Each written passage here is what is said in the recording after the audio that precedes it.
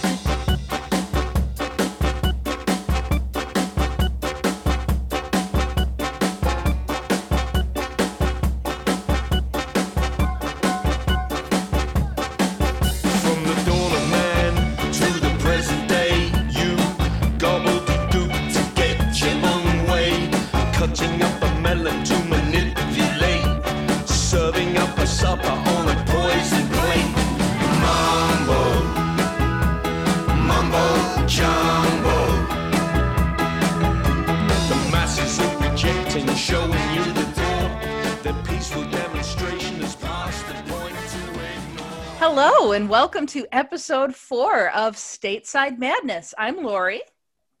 And I'm Polly. And today we're here to talk about Tomo, Lee J. Thompson.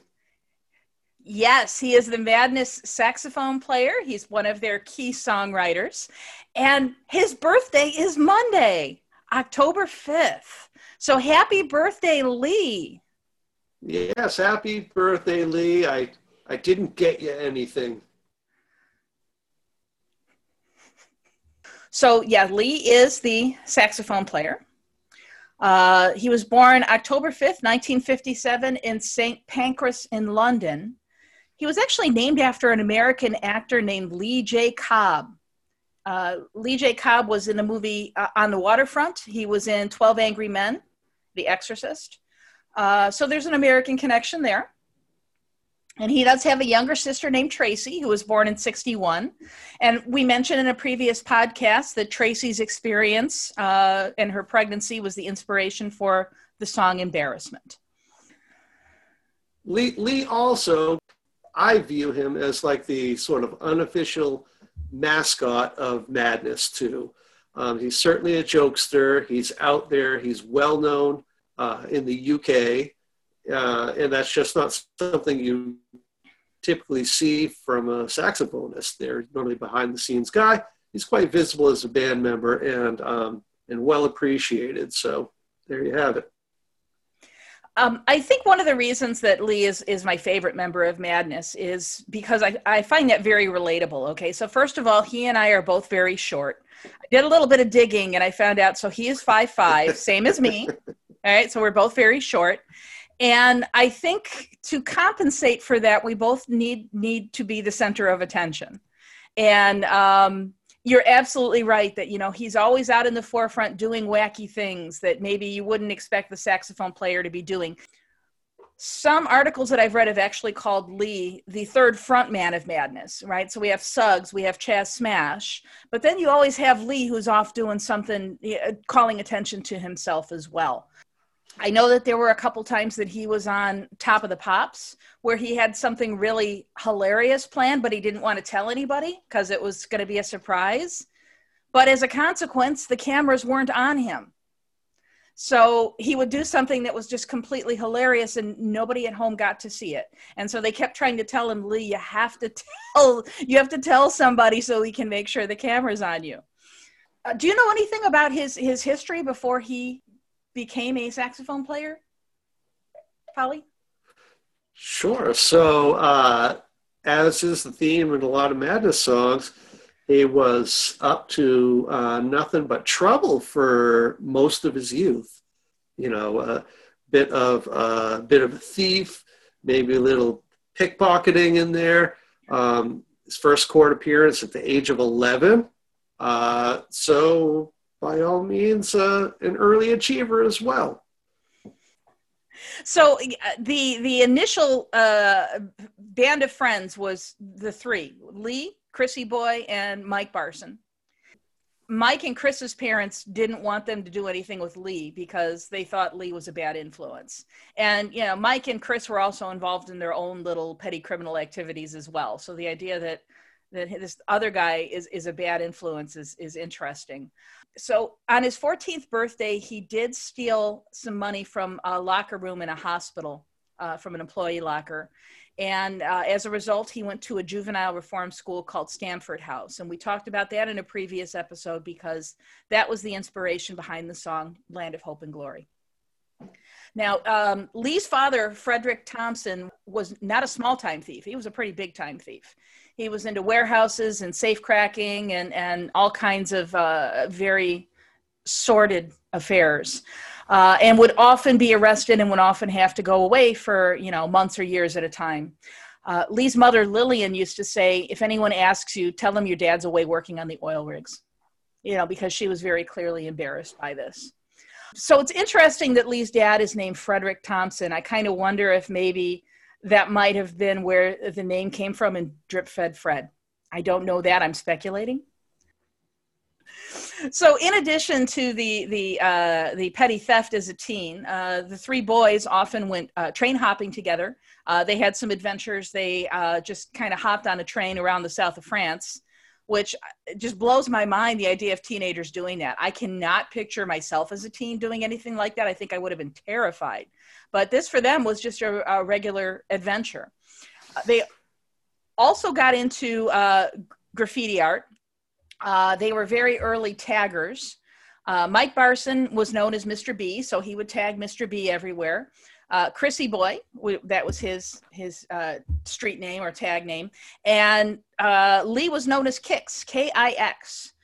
The other members of the band later on, at this time, they didn't know who these three men were, but they used to see the tags all over town, particularly Kix. And there would be like tags at very high places. It's like, how did he get up there? How did he do that? Where Mike or Chris would actually have to be holding Lee probably by his ankles upside down in order for him to tag the top of some of these buildings. So there's kind of a recurring theme here, I think. You know, we've got the petty theft, we've got the train hopping, we've got the graffiti and the kind of daredevil climbing up high, getting to places where other people haven't been. There was one incident when he was a teen where I guess he and a friend broke into some famous singer's house, and all they did was eat a bowl of cereal. And then they just left the dirty dishes in the sink and they left.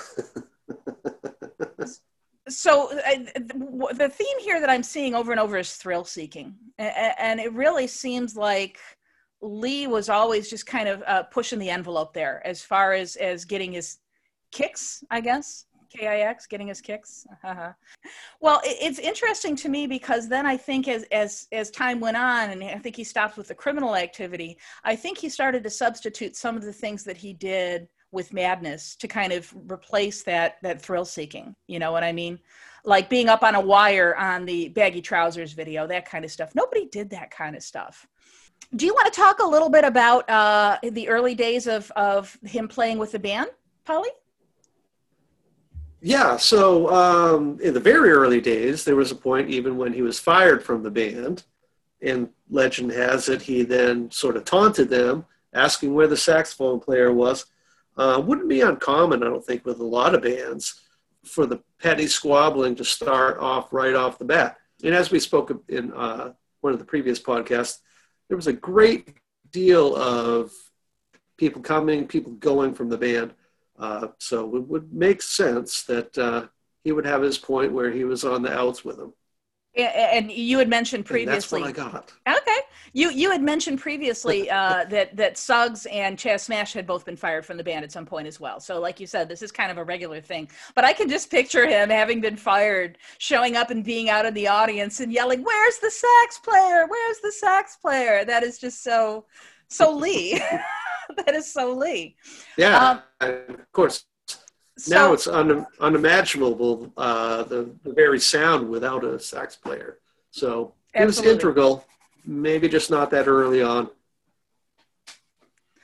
And So when they were starting off, again, it was just Mike, Chrissy, and Lee. And Mike was really the only one that had had formal music lessons. He was a pretty accomplished pianist at that time.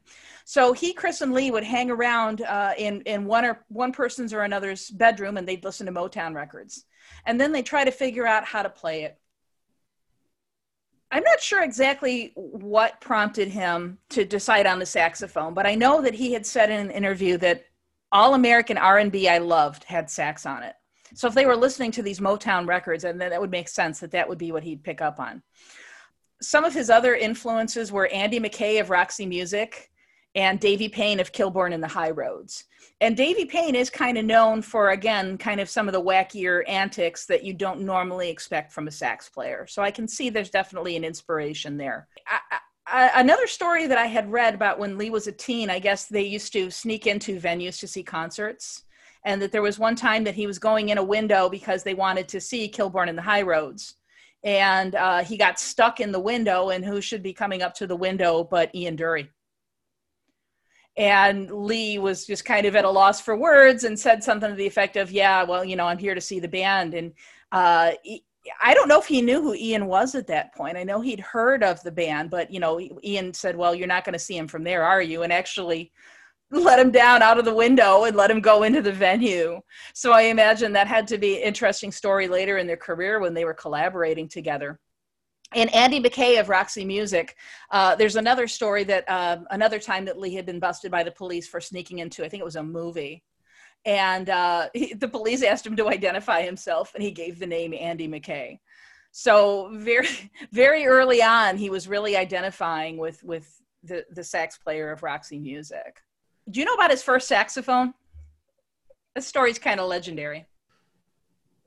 That it might have been hot. Is that the story I'm thinking of? Yeah. That there was not traceable. Their manufacturer number was scraped away from it. Yeah. So the idea that maybe he bought his first saxophone maybe is not entirely accurate. It fell off the back of a truck. Right. Maybe that's how we got it. It's actually depicted in the film Madness, Take It or Leave It. There's a scene where Lee takes a saxophone. He wants to take a lesson. So he's going to a music teacher, and the music teacher picks it up, and he looks and he sees the serial numbers filed off. And he's like, oh, well, where'd you get this? He's like, oh, I bought it. And the music teacher is very suspicious. And he says, well, why don't you go home and find the receipt and then bring it back, and then I'll give you a lesson. So I don't know how much of that is actually factual. But just even very early on, again, this idea of stealing things that aren't nailed down, kind of permeates. I know that he couldn't tune his saxophone at first. He didn't know how to tune it. And so their early songs were very much out of tune. And so it wasn't my imagination when I heard One Step Beyond. I thought, this guy's just slightly out of tune. Well, it turns out he was. And he also said that when it comes to sax solos, he likes a bit of squeaking. So we do hear that sometimes in some of his sax solos. I'd like to mention one part about him getting his first saxophone in 1975, and then the first recording, albeit a little bit out of tune, in 1979. And knowing people who've taken on saxophone, that's, even though it's 4 years, that's an incredible amount of time to get as proficient as he did in just about 4 years. If you've ever been to a middle school band concert and you've seen the proficiency of kids playing saxophone, it takes a long time to get even listenable. So I think it shows that he maybe turned from his life of crime and put his attention into saxophone, because he really did get quite good quite quick. Yes, absolutely true. So again, American fans would probably know him best as the mother in the Our House video. He was also one of the washerwomen in the video for the song House of Fun. And see, that's another thing about Lee, is that he is not afraid to wear a dress. And there was this kind of like Python-esque kind of humor to their videos, right? If you're familiar with like Monty Python from the mid-70s, that kind of, guy in drag humor was very, very common. He was the one that was suspended from the crane in the baggy trousers video. I guess he got that idea from a Peter Gabriel concert. This was back when I guess Peter had just left Genesis. You know, he was still very big in the glam rock thing, and he had gone to a show, and Peter was suspended on a wire over the crowd, larger than life, and so Lee wanted to do something like that, and he did for the baggy trousers video. And I guess the other band members didn't know that that was the plan. I mean, they knew there was a crane, but that one scene in the video. You know the scene I'm talking about, where it's like he first lifts up and you can see the look on Suggs's face, and Suggs just got this look on his face like, holy crap, wow, he's really off the ground. So it was pretty unexpected to the band too. They did say in a commentary on one of their DVDs, I don't know how true it is, that they left Lee up there and all went to the pub for a few hours. He probably didn't think it out that much, that he would be reliant on other people to make sure it all worked out.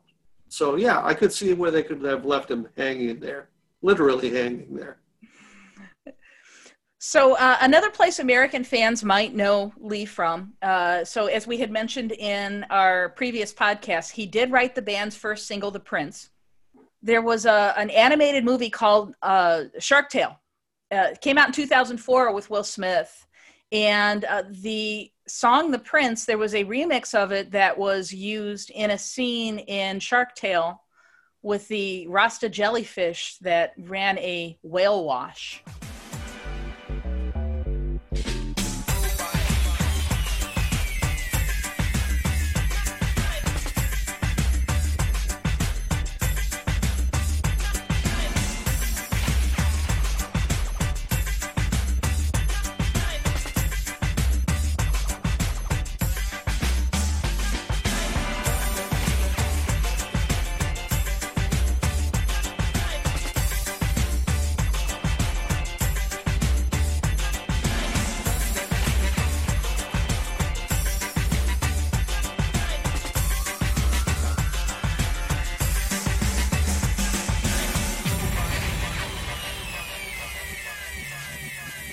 So that was the remix of The Prince from the film Shark Tale.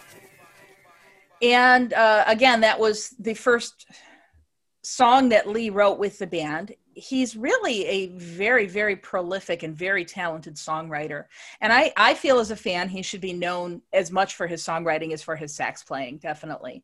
So we've talked in previous episodes about the inspiration for some of his songs. For example, we talked about Overdone, which was essentially an apology to his mother for this life of crime, for following his father down that pathway.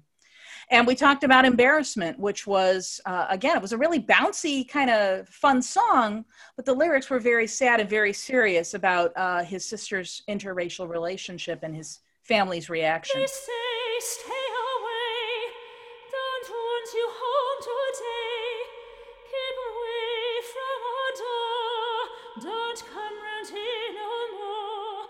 Our dad, he don't want to know, he says, this is a serious matter, too late to reconsider, no one's gonna wanna know you. Our mom, she don't wanna know, she says, I'm feeling twice as old, she says, thought she had a head on her shoulder, 'cause I'm feeling twice as older, I'm feeling twice as older. So incidentally, that was an opera singer. Fiona Jessica Wilson was her name. And actually, that's not one I was familiar with. So thanks for coming up with that. Yeah, so that was actually from the documentary film One Man's Madness that came out, about a year ago. Let's talk a little bit about what Lee did outside of Madness, because I think Lee is probably the most prolific of all of the band members in terms of his outside projects and his side projects. The Madness split up in 1986. So Barson felt it was time to move on. So a few of the core members, Suggs, Chaz, Lee, and Chrissy Boy, formed The Madness in 1988. Not my favorite of the, in between breakup period projects. I just think that it was a little bit forced. I felt most of the music that the Madness did on that one album. But it brings up an interesting thing that happens when bands do break up or one band member departs with a lot of different groups is you've got other people who are very talented and very proficient, and they're not obligated to stop altogether just because one member of the band does. I think it's a credit to them that they did try to make a break from the previous iteration and call themselves something different, although I'd argue barely different. This album, The Madness, I've listened to it quite a few times, and it's really a very different sound. They really got away from the ska pop sound, and some of the songs almost sound like experimental jazz to me, like almost like a Steely Dan influence. The songwriting there, though, is still really strong, and it's a shame because this album, never really caught on, not even with their hardcore fans, I don't think. And the songwriting is very strong, and there was one single on this album, never really caught on, called I Pronounce You. And again, Lee was the songwriter, and I think his lyrics on this are just absolutely gorgeous. And the other thing that was notable is that Lee actually learned to play the flute and is playing the flute on this song. So let's listen to I Pronounce You by The Madness. Mother, father, wake up. You've overlooked one thing. The daughter you planned for 4 years won't get to wear your ring. Instead, she'll be running off into the dark of night, straight into the hungry arms that long to hold her tight.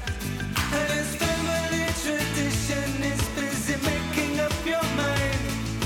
Callously standing draped in his holy shroud, God's representative mumbles to a for crowd. Now pronounce you. Now pronounce you.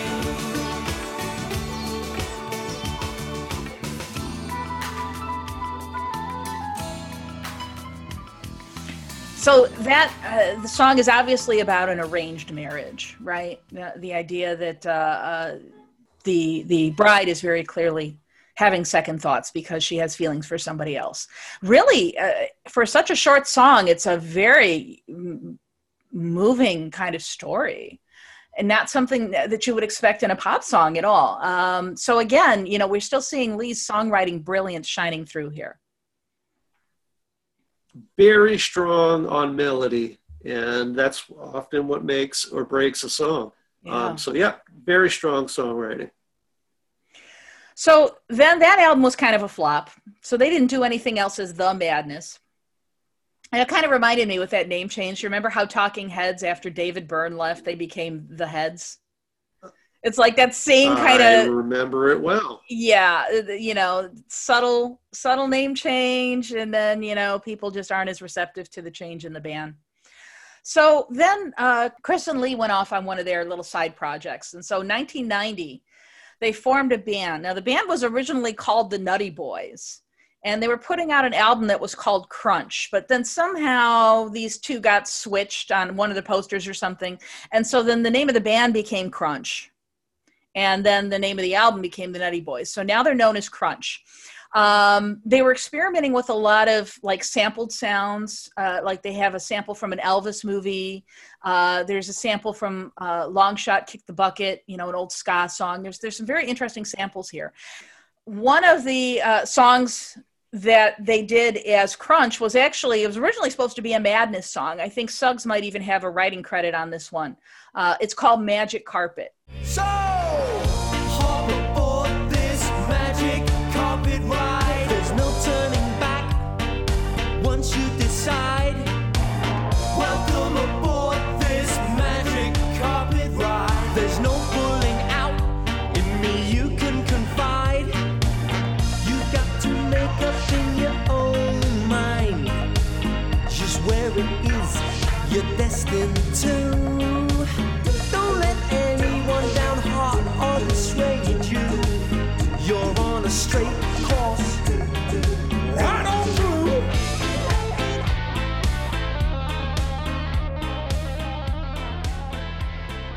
So again, that's another one that I just love. Right. Well, I love the lyrics. I love the lyrics to the song.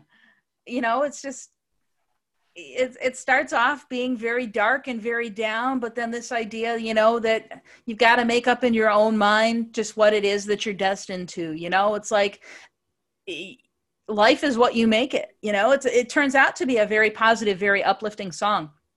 the one endearing thing about the Crunch project is it's definitely Chris and Tomo playing to their strengths. Very fun guys, very energetic in their songwriting and stage presence, and the whole project is just fun, start to finish. It's Okay, I'm a Policeman.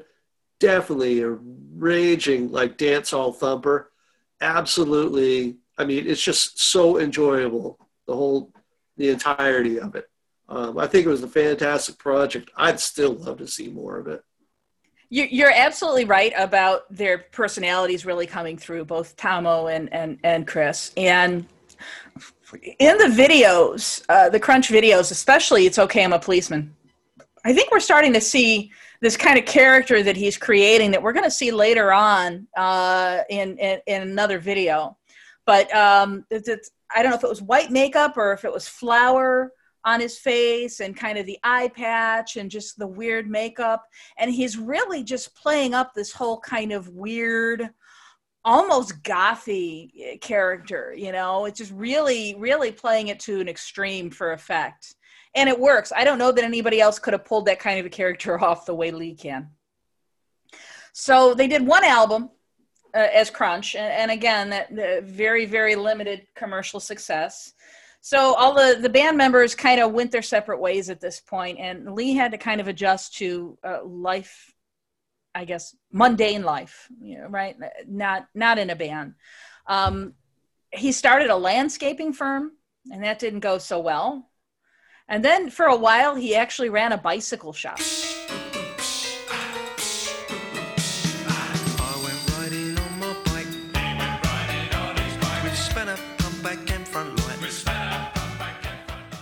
And I think he even said in an interview that he worked as a garbage man for about 6 weeks. His wife got him the job, and he lasted all of 6 weeks. I find it kind of curious. It's never how you would think a story like that would go. You'd think that there was enough success early on that a person could skate by for quite a while, but I guess not. I guess he had to go back to work. But I've always found that pretty surprising. But then something really cool happened. So they get back together. Yeah. The band reformed from Adstock. Yeah. And I'm disappointed as an American fan. I had no idea that this had taken place. So 92, this was nowhere near on my radar, right? I had no idea that Madness had gotten back together or that they had done this Madstock show. Hey, there's an idea, Polly. We should do an episode on Madstock. I think we could. I think we should. Of course, there was more than one Madstock, so we're going to have to decide probably Madstock 92 because that was the reunion. Yeah, maybe it could be Madstock festivals and House of Fun Weekender. Maybe. All right. I don't know. All right. Yeah. Well, so anyway, that reignited interest in the band. And so then the band started recording again, putting out more albums, and now Lee's back in his element. But then there were also some other projects that came about that Lee had some involvement in. So one of them I didn't even know about. My friend Rob was telling me about this the other day.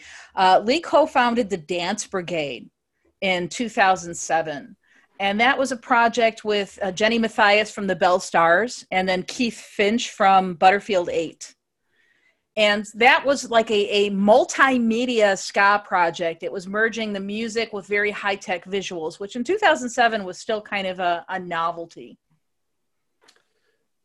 Yeah, I'm not overly familiar with Dance Brigade, but definitely the connection with Bell Stars, very interesting band there. known for the Rain Man soundtrack, but of course a lot of their members have roots in British punk, and yeah, glad to see that those two factions kind of hooked up. So another project of Lee's, which started in 2011, the Lee Thompson Ska Orchestra. Now, this is one of my favorite projects of his, and not just because I won an autographed copy of the vinyl LP and a T-shirt. I have the vinyl. Yeah, I have the vinyl LP in my closet. I haven't played vinyl since about 1990. I don't have a turntable, but it sits in my closet waiting, in a place where it's safe. It's locked in a safe box. Nobody can take my autographed copy of the Lee Thompson Ska Orchestra. The album, by the way, is The Benevolence of Sister Mary Ignatius. And this is a really cool project. And one of the things that I really appreciate about Lee is that he always tries to get the best musicians. So we have on this album, one of the musicians is Seamus Began. You know who Seamus Began is, Polly, don't you? I do. Thanks for reminding me. So he took over for Barson. Yeah. After Mike Barson left after the Keep Moving album, Seamus took over on keyboard. So he was a member of Madness for a while. And then the piano player, Louis Vaus. He is absolutely so talented. He's a piano player. He's a songwriter. He's a painter. I kind of follow him on Facebook, and just his artwork is just absolutely amazing. So, and all the other artists on this project too. I know Darren Fordham, his Lee's brother-in-law. I know he was involved in this as well. And getting really back to his ska roots, playing a lot of like old Jamaican ska hits. Had a lot of guest artists like Biddy McLean, and Biddy McLean actually did the vocals on this clip here that we're going to listen to called Fu Manchu.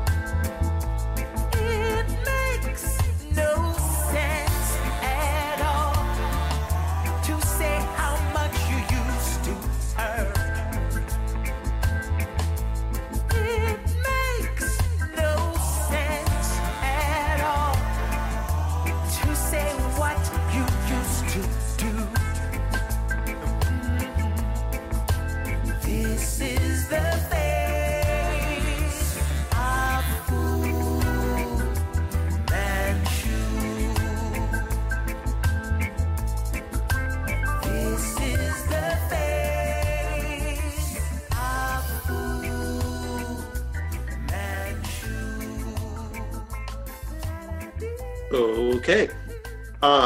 Yeah, a little bit about my opinion, I guess, on the Lee Thompson Ska Orchestra. Ska in general is just built for expanding out and adding a lot of other instrumentation to. Jools Holland has a great ska orchestra. It's just proven that songs that are so rhythmic and so strong on melody, you can just keep piling on the instruments and it never really goes wrong. And I just love Fu Manchu. I love Desmond Dekker. I think Fu Manchu is probably his strongest song. And Biddy McLean is just such a fantastic singer. If you get a chance, listen to his cover of the Fats Domino song, It Keeps Raining. It's just fantastic. He really drives home that lover's rock style of reggae, and couldn't ask for a better person to be singing Fu Manchu. I just love it. I'll have to check it out. Thanks for the recommendation. From my perspective, again, coming at it as a city girl, most Americans don't seem to know what ska is. I know my husband and I were going on vacation to Jamaica, and my auntie says, "Oh, did you know that Jamaican music is called ska? That was a question on one of my crossword puzzles." And I just kind of laughed. Oh, auntie. But I mean, I think American audiences know ska punk. You know, we have a lot of ska punk bands That's here. right. But I think most American audiences, like you mentioned Desmond Decker, I don't know how many Americans will actually know who that is, which is really kind of a shame because we are so close geographically to Jamaica, you know, and the reggae movement really caught on here. I mean, everybody knows Bob Marley and the Wailers, right? But it just kind of surprises me that ska never really caught on much here. Has that been your experience too, or no? Because you're Oh, yeah. I'm always having to, I would say correct people in conflating ska and reggae. To me, it's not fundamentally different than saying all hard rock is heavy metal. They're sort of just intertwined genres with a lot of similarities. But yeah, you're right. Bob Marley made reggae famous, but he wasn't, what he was famous for was really well produced and sort of a variation on reggae itself. So even then, yeah, Americans don't have a great understanding of Jamaican music, and it is a shame. I wouldn't have been into it myself had it not been for the ska revival. It was many, many years later where I just started digging into Trojan records and listening to ska. And yeah, I mean, it goes back decades and decades, and people really should take a listen.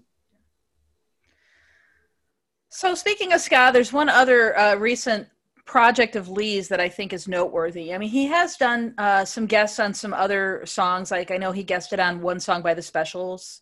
There are a few other places, but there's a band called the Silencers, and that's the Silencers with a Z, because I guess there is another band out there called the Silencers. Yeah. And so they released an album in 2018 called Better Days, and it's the Silencers featuring Lee Thompson. And again, it's a lot of ska music. And one of the songs that I absolutely love on this album is called Don Logan. So let's listen to that one.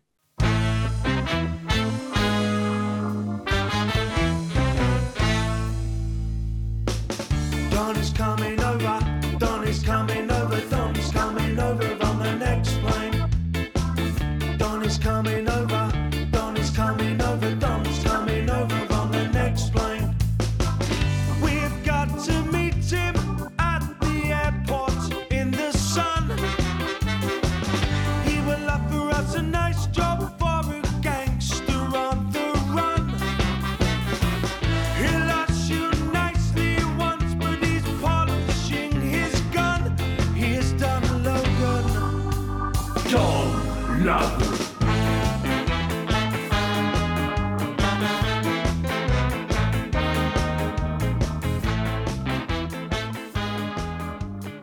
Sure. Okay, so quick note, about Lee. So he met his wife, Debbie Fordham, at a dance in January 1974. He married her 10 years later in 84. They've been together ever since.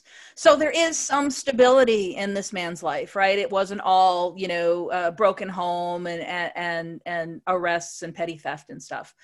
They have 3 adult children named Tuesday, Daly, and Kai. I know they have several grandchildren.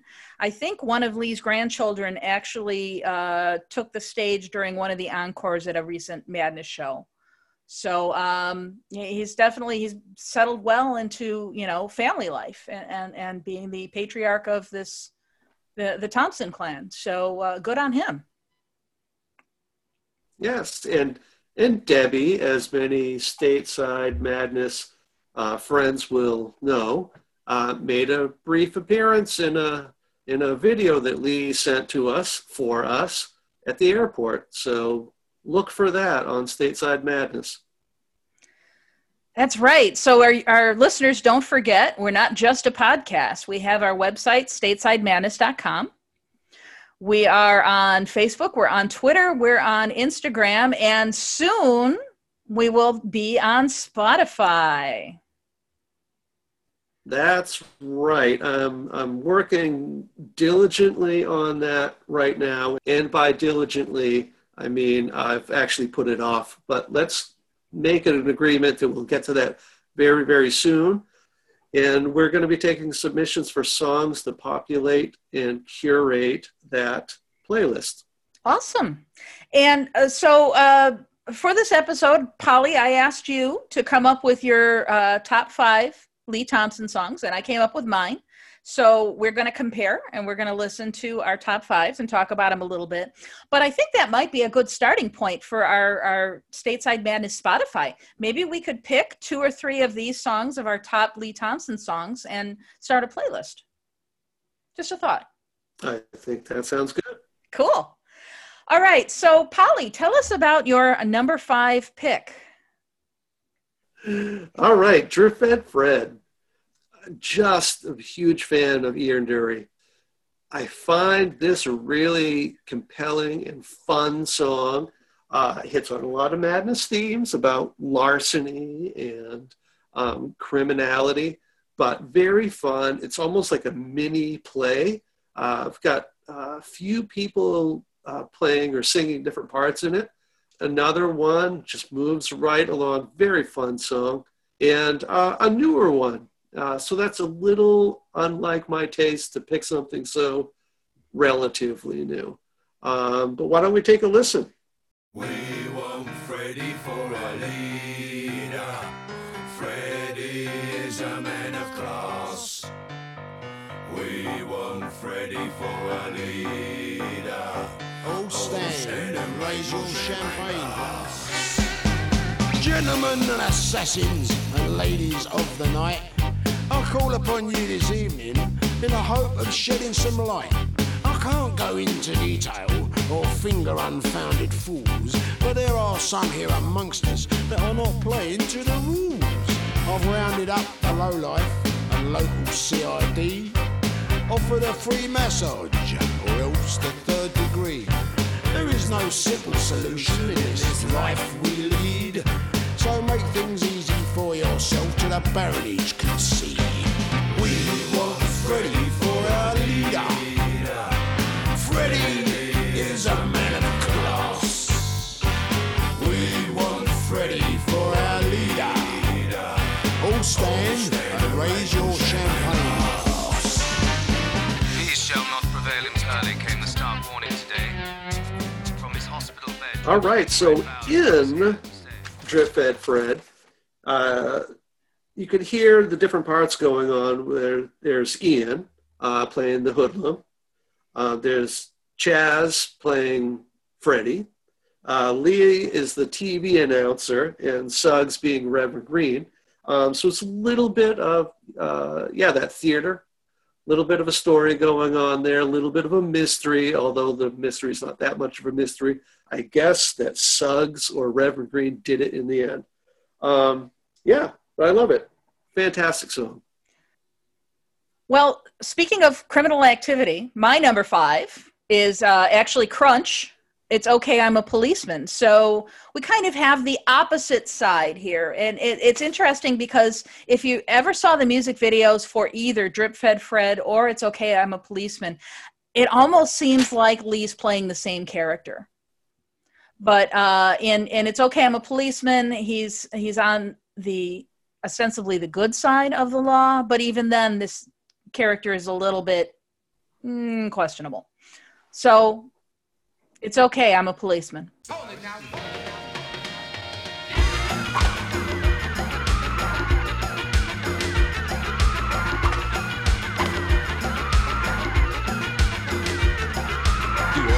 Science is bugging me a price I can't seem to afford to stop no more. Domestic violence baffles me with science. It's boom banger banging on my bedroom wall. It's okay, I'm a policeman. Put the lady down. It's okay, I'm a policeman. And you are under stress.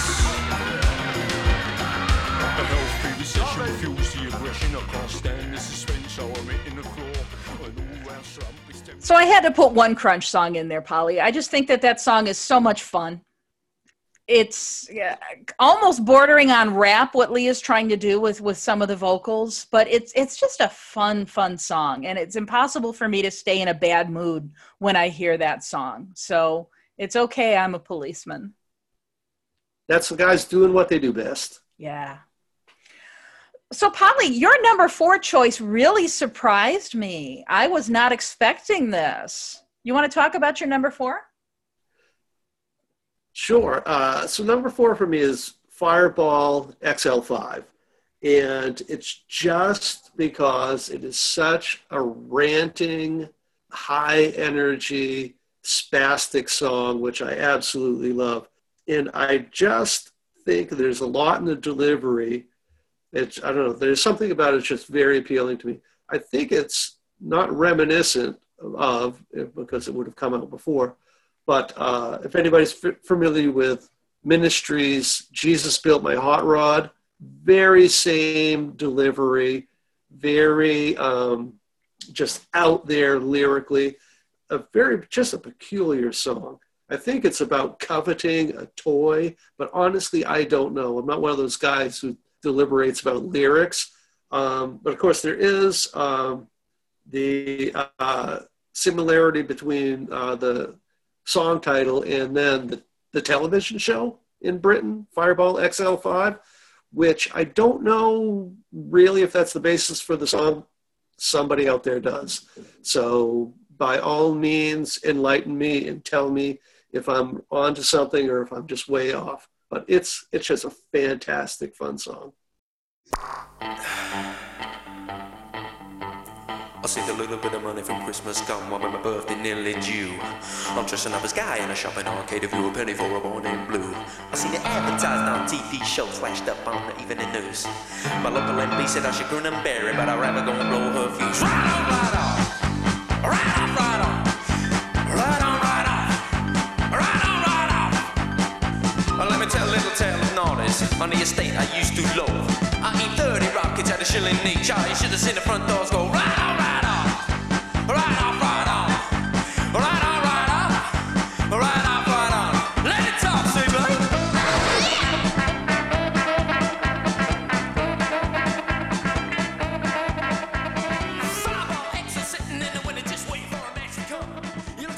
So that was the B-side, wasn't it, to The Sun in the Rain, the single The Sun in the Rain?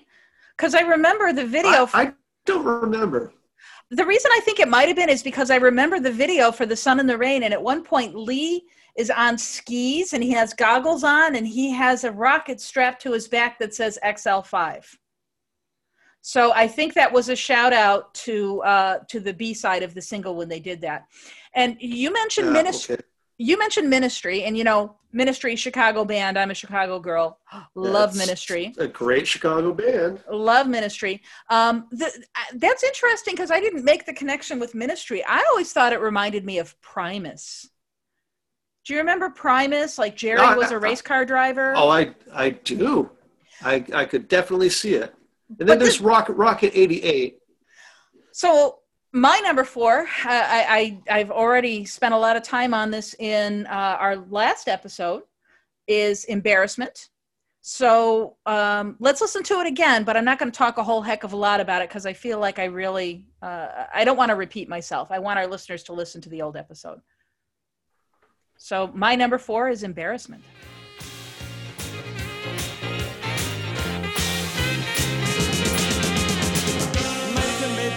You're an embarrassment. Yes, an embarrassment. A living endorsement. The intention that you have booked was an intention that was overlooked. They say stay away. Don't want you home today. Keep away from our door. Don't come round here no more. Oh, Dad don't wanna know. He says this is a serious matter. Too late to reconsider. No one's gonna wanna know ya. Our mum, she don't wanna know. She says I'm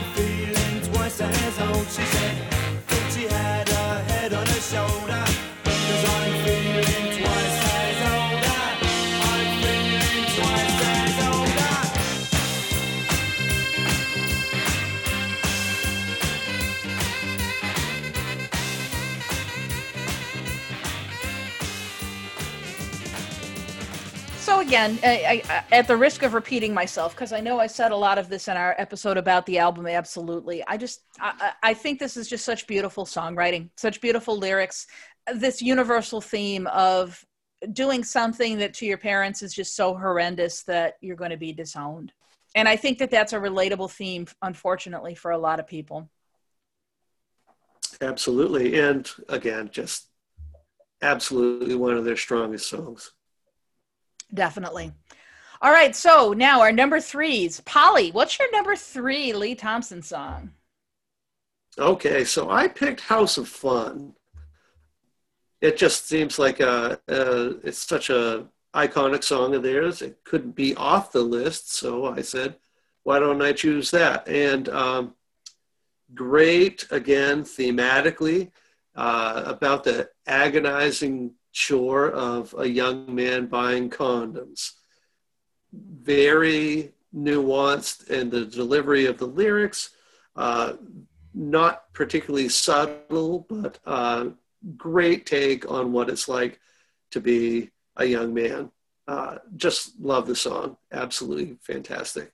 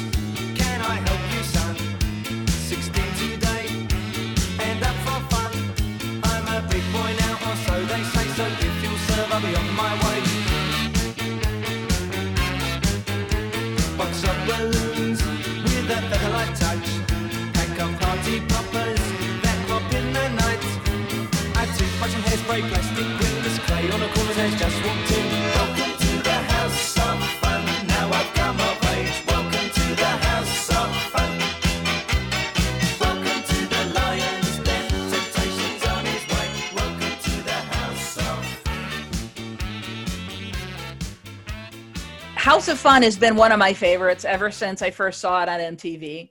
And the videos just goes with it. Absolutely. I mean, I just visualize it. The boys on the roller coaster, in the amusement park, or in the salon getting their haircuts, you know, and it's just such a fun video. And I remember seeing that maybe when I was about, 8 or 9 and thinking, these guys seem like they'd be a lot of fun to hang out with, So good choice, Polly. Very good choice for number 3. Well, thank you. So my number 3 is Love Struck. Let's listen to that one. Staggering home, the headlights throw a shadow up and upon friends and loved ones that have done no wrong, but no longer mean anything to me. Oh, am I mumbling on into a crystal glass that echoes a song? The enticement invites you along a path of exterior color. But come the morning, shivering and contorting, to border on the brink for just another Cinco. Take me down for one more round.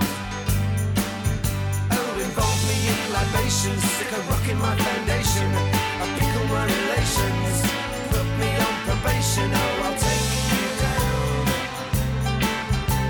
for one last round.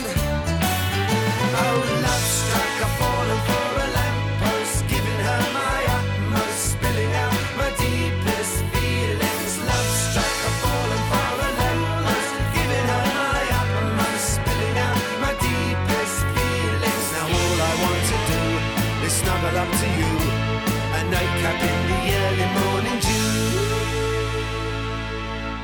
Again, with this kind of song, we have these lyrics that Lee is just so amazing with.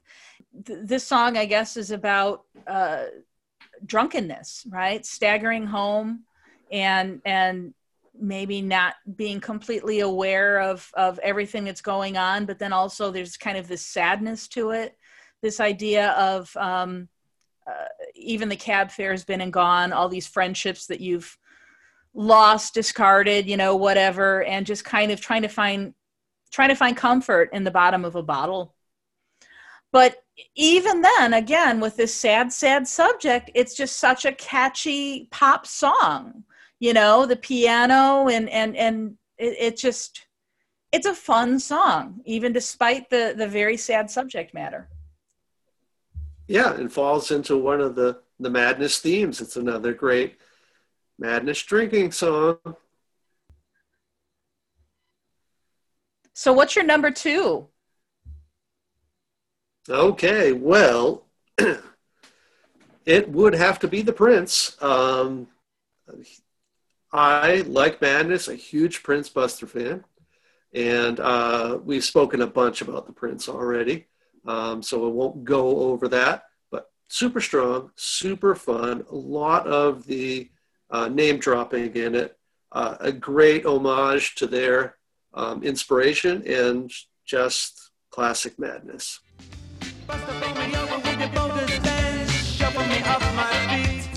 Even though I'll keep on running, I'll never get to Orange Street. So I say there's not much left to say for the man who set the beat. So I'll leave it up to you out there to get him back on his feet.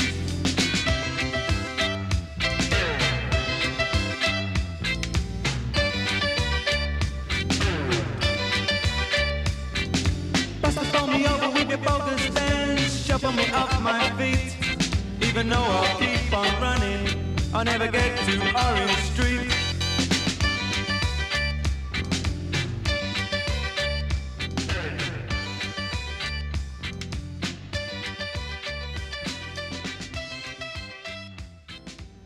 All right. Well, so we're going from one end of the spectrum to the other. You went back to the very, very beginning of Madness's career with the Prince, and I am going back to, I think it was 2012.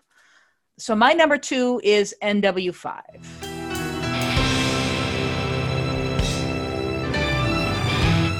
Ooh, I watched you grow up only to despise.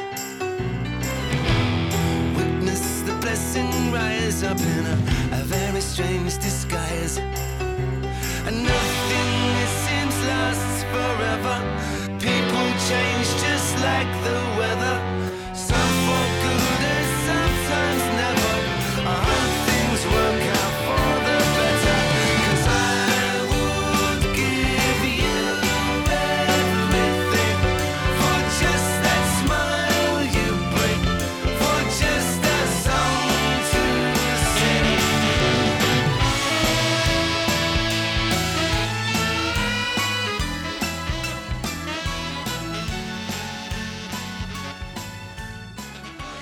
So NW5, for American listeners, it's a postal code. So it's kind of the equivalent of a zip code.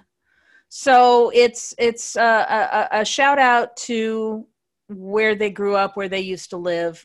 But specifically, it seems like this relationship with one person, the idea that, they used to be very close. And I think that, they've kind of grown apart, but that he still feels something there. You know what I mean? The idea, I would give you everything just for the song you sing. And again, just these beautiful, beautiful lyrics. I mean, this man has the soul of a poet, Lee does, to write something so beautifully profound. And the chorus is just a really catchy pop chorus too. I mean, Well, there's at least some things online suggesting that it's thematically it's about a relationship with an old friend that got into drugs and eventually died. Oh. But a little post somebody made on one of those lyrics websites could be accurate, could not be accurate. But like I said, I don't tend to obsess about lyrics or themes. I'm all about sound.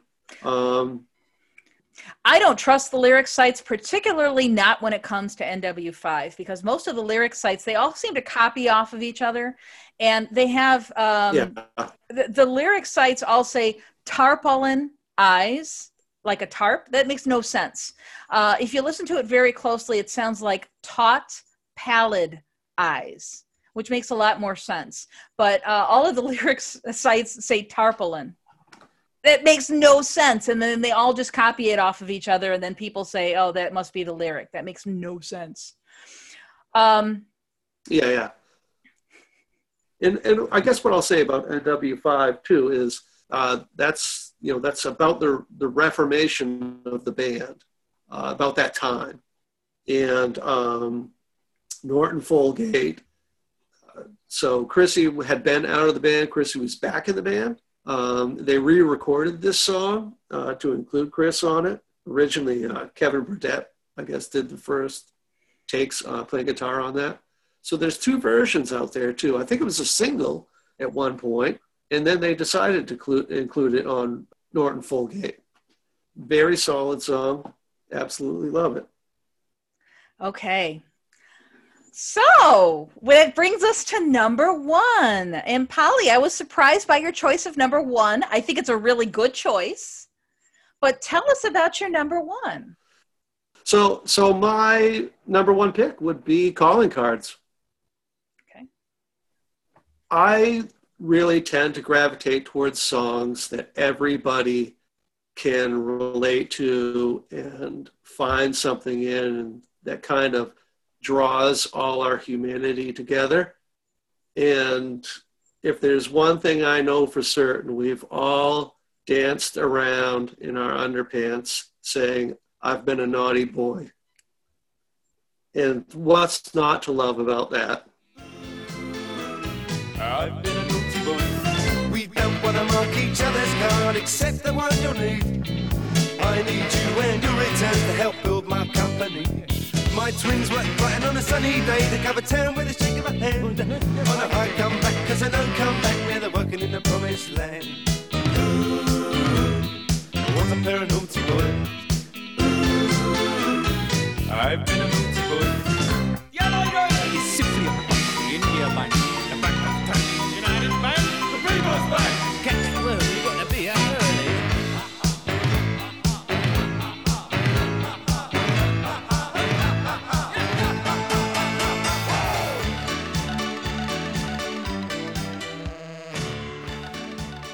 Polly, I think it's a fun song. And if you listen very closely, it seems to be about a gang of thieves that is stealing credit cards out of the mail.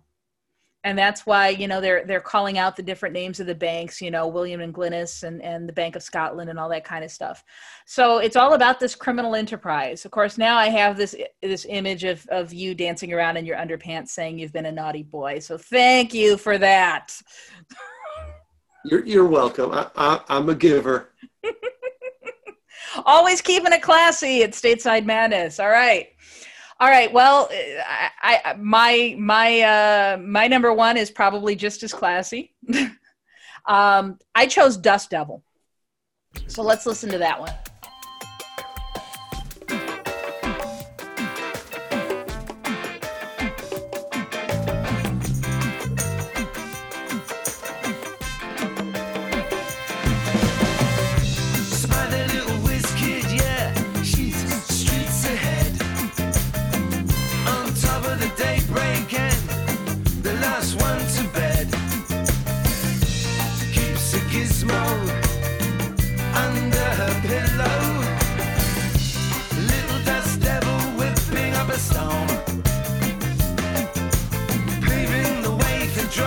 She's equanimous to the norm.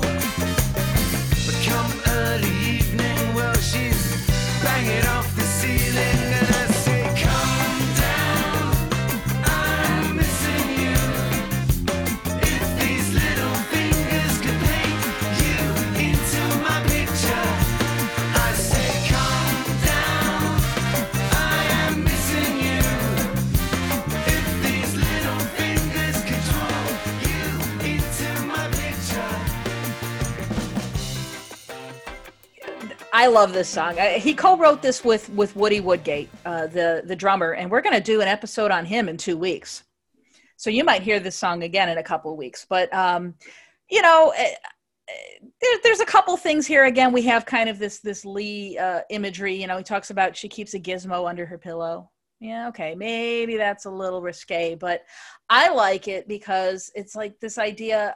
I'm picturing this young woman who doesn't need a man, right? She doesn't need a man. She's working, she works, she takes care of everything. She's like this human cyclone, you know, just charging through life and paying her rent and just like a force of nature.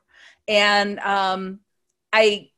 that's why I like this song. I mean, I don't want to say that it's my theme song because that might be a little odd, but I really, really relate to this song. This is my favorite song that Lee has co-written.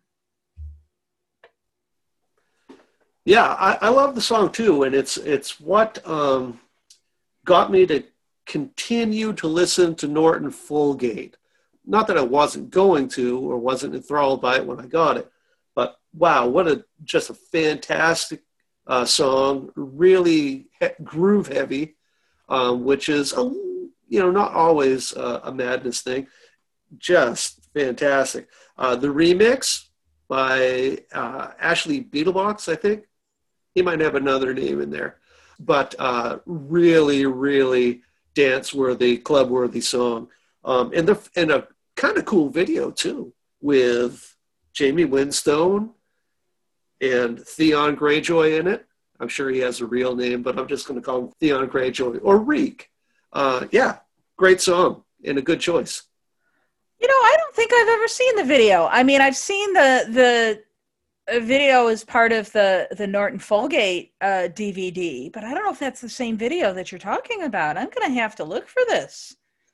Interesting. No, they're running around. They're running around with a shopping cart. So Theon Greyjoy, Alfie Allen, Okay. Lily Allen's brother, and the guy from Game of Thrones, he's in it. And Jamie Winstone, who is Ray or Roy Winstone, the actor's daughter, and I believe an actor in her own right. It's just them running around, having fun as two young kids in love kind of thing. Bit of a choppy video, but yeah, take a look. Pretty cool. You know, as soon as we log out, that's what I'm going to do. I'm going to go look for that video. So that is our top 5, our tribute to the Madness genius songwriter, Lee Thompson. I don't think that I'm using that word very lightly there. I think it applies in this case. And Lee's birthday, again, is Monday. He is going to be 63 on October 5th. So happy birthday, Lee. Yes. Have a happy birthday, Lee. All right, so we're going to leave you with a song by the Lee Thompson Ska Orchestra, again with the very talented Louis Faust on piano. This is called Sit Down and Wonder. This was actually the theme song for the film One Man's Madness, which was a documentary film about Lee Thompson. As I mentioned, in 2 weeks, we're going to do an episode on the drummer, Dan Woodgate. Woody! So that should be a fun episode as well. I have no idea what we're going to talk about. We'll come up with something. We will. We always do. All right. Well, Polly, thank you. It's been fun. Thank you. I had fun as well. All right. To all our listeners, thanks for listening. And check us out on statesidemadness.com. Please do. All right. Good night from me. Good night.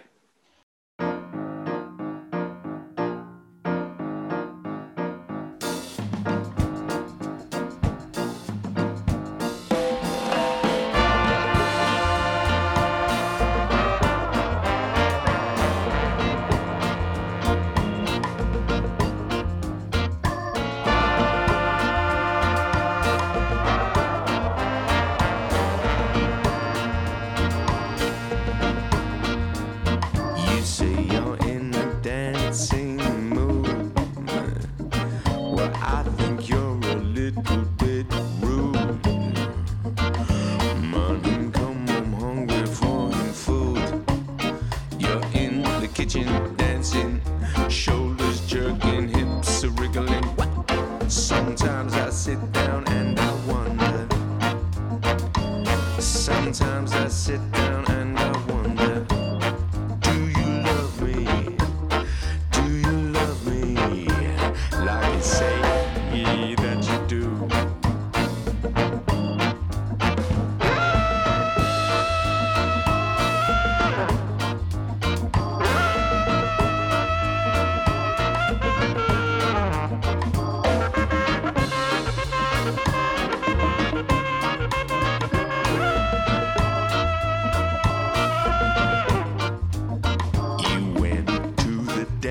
last night.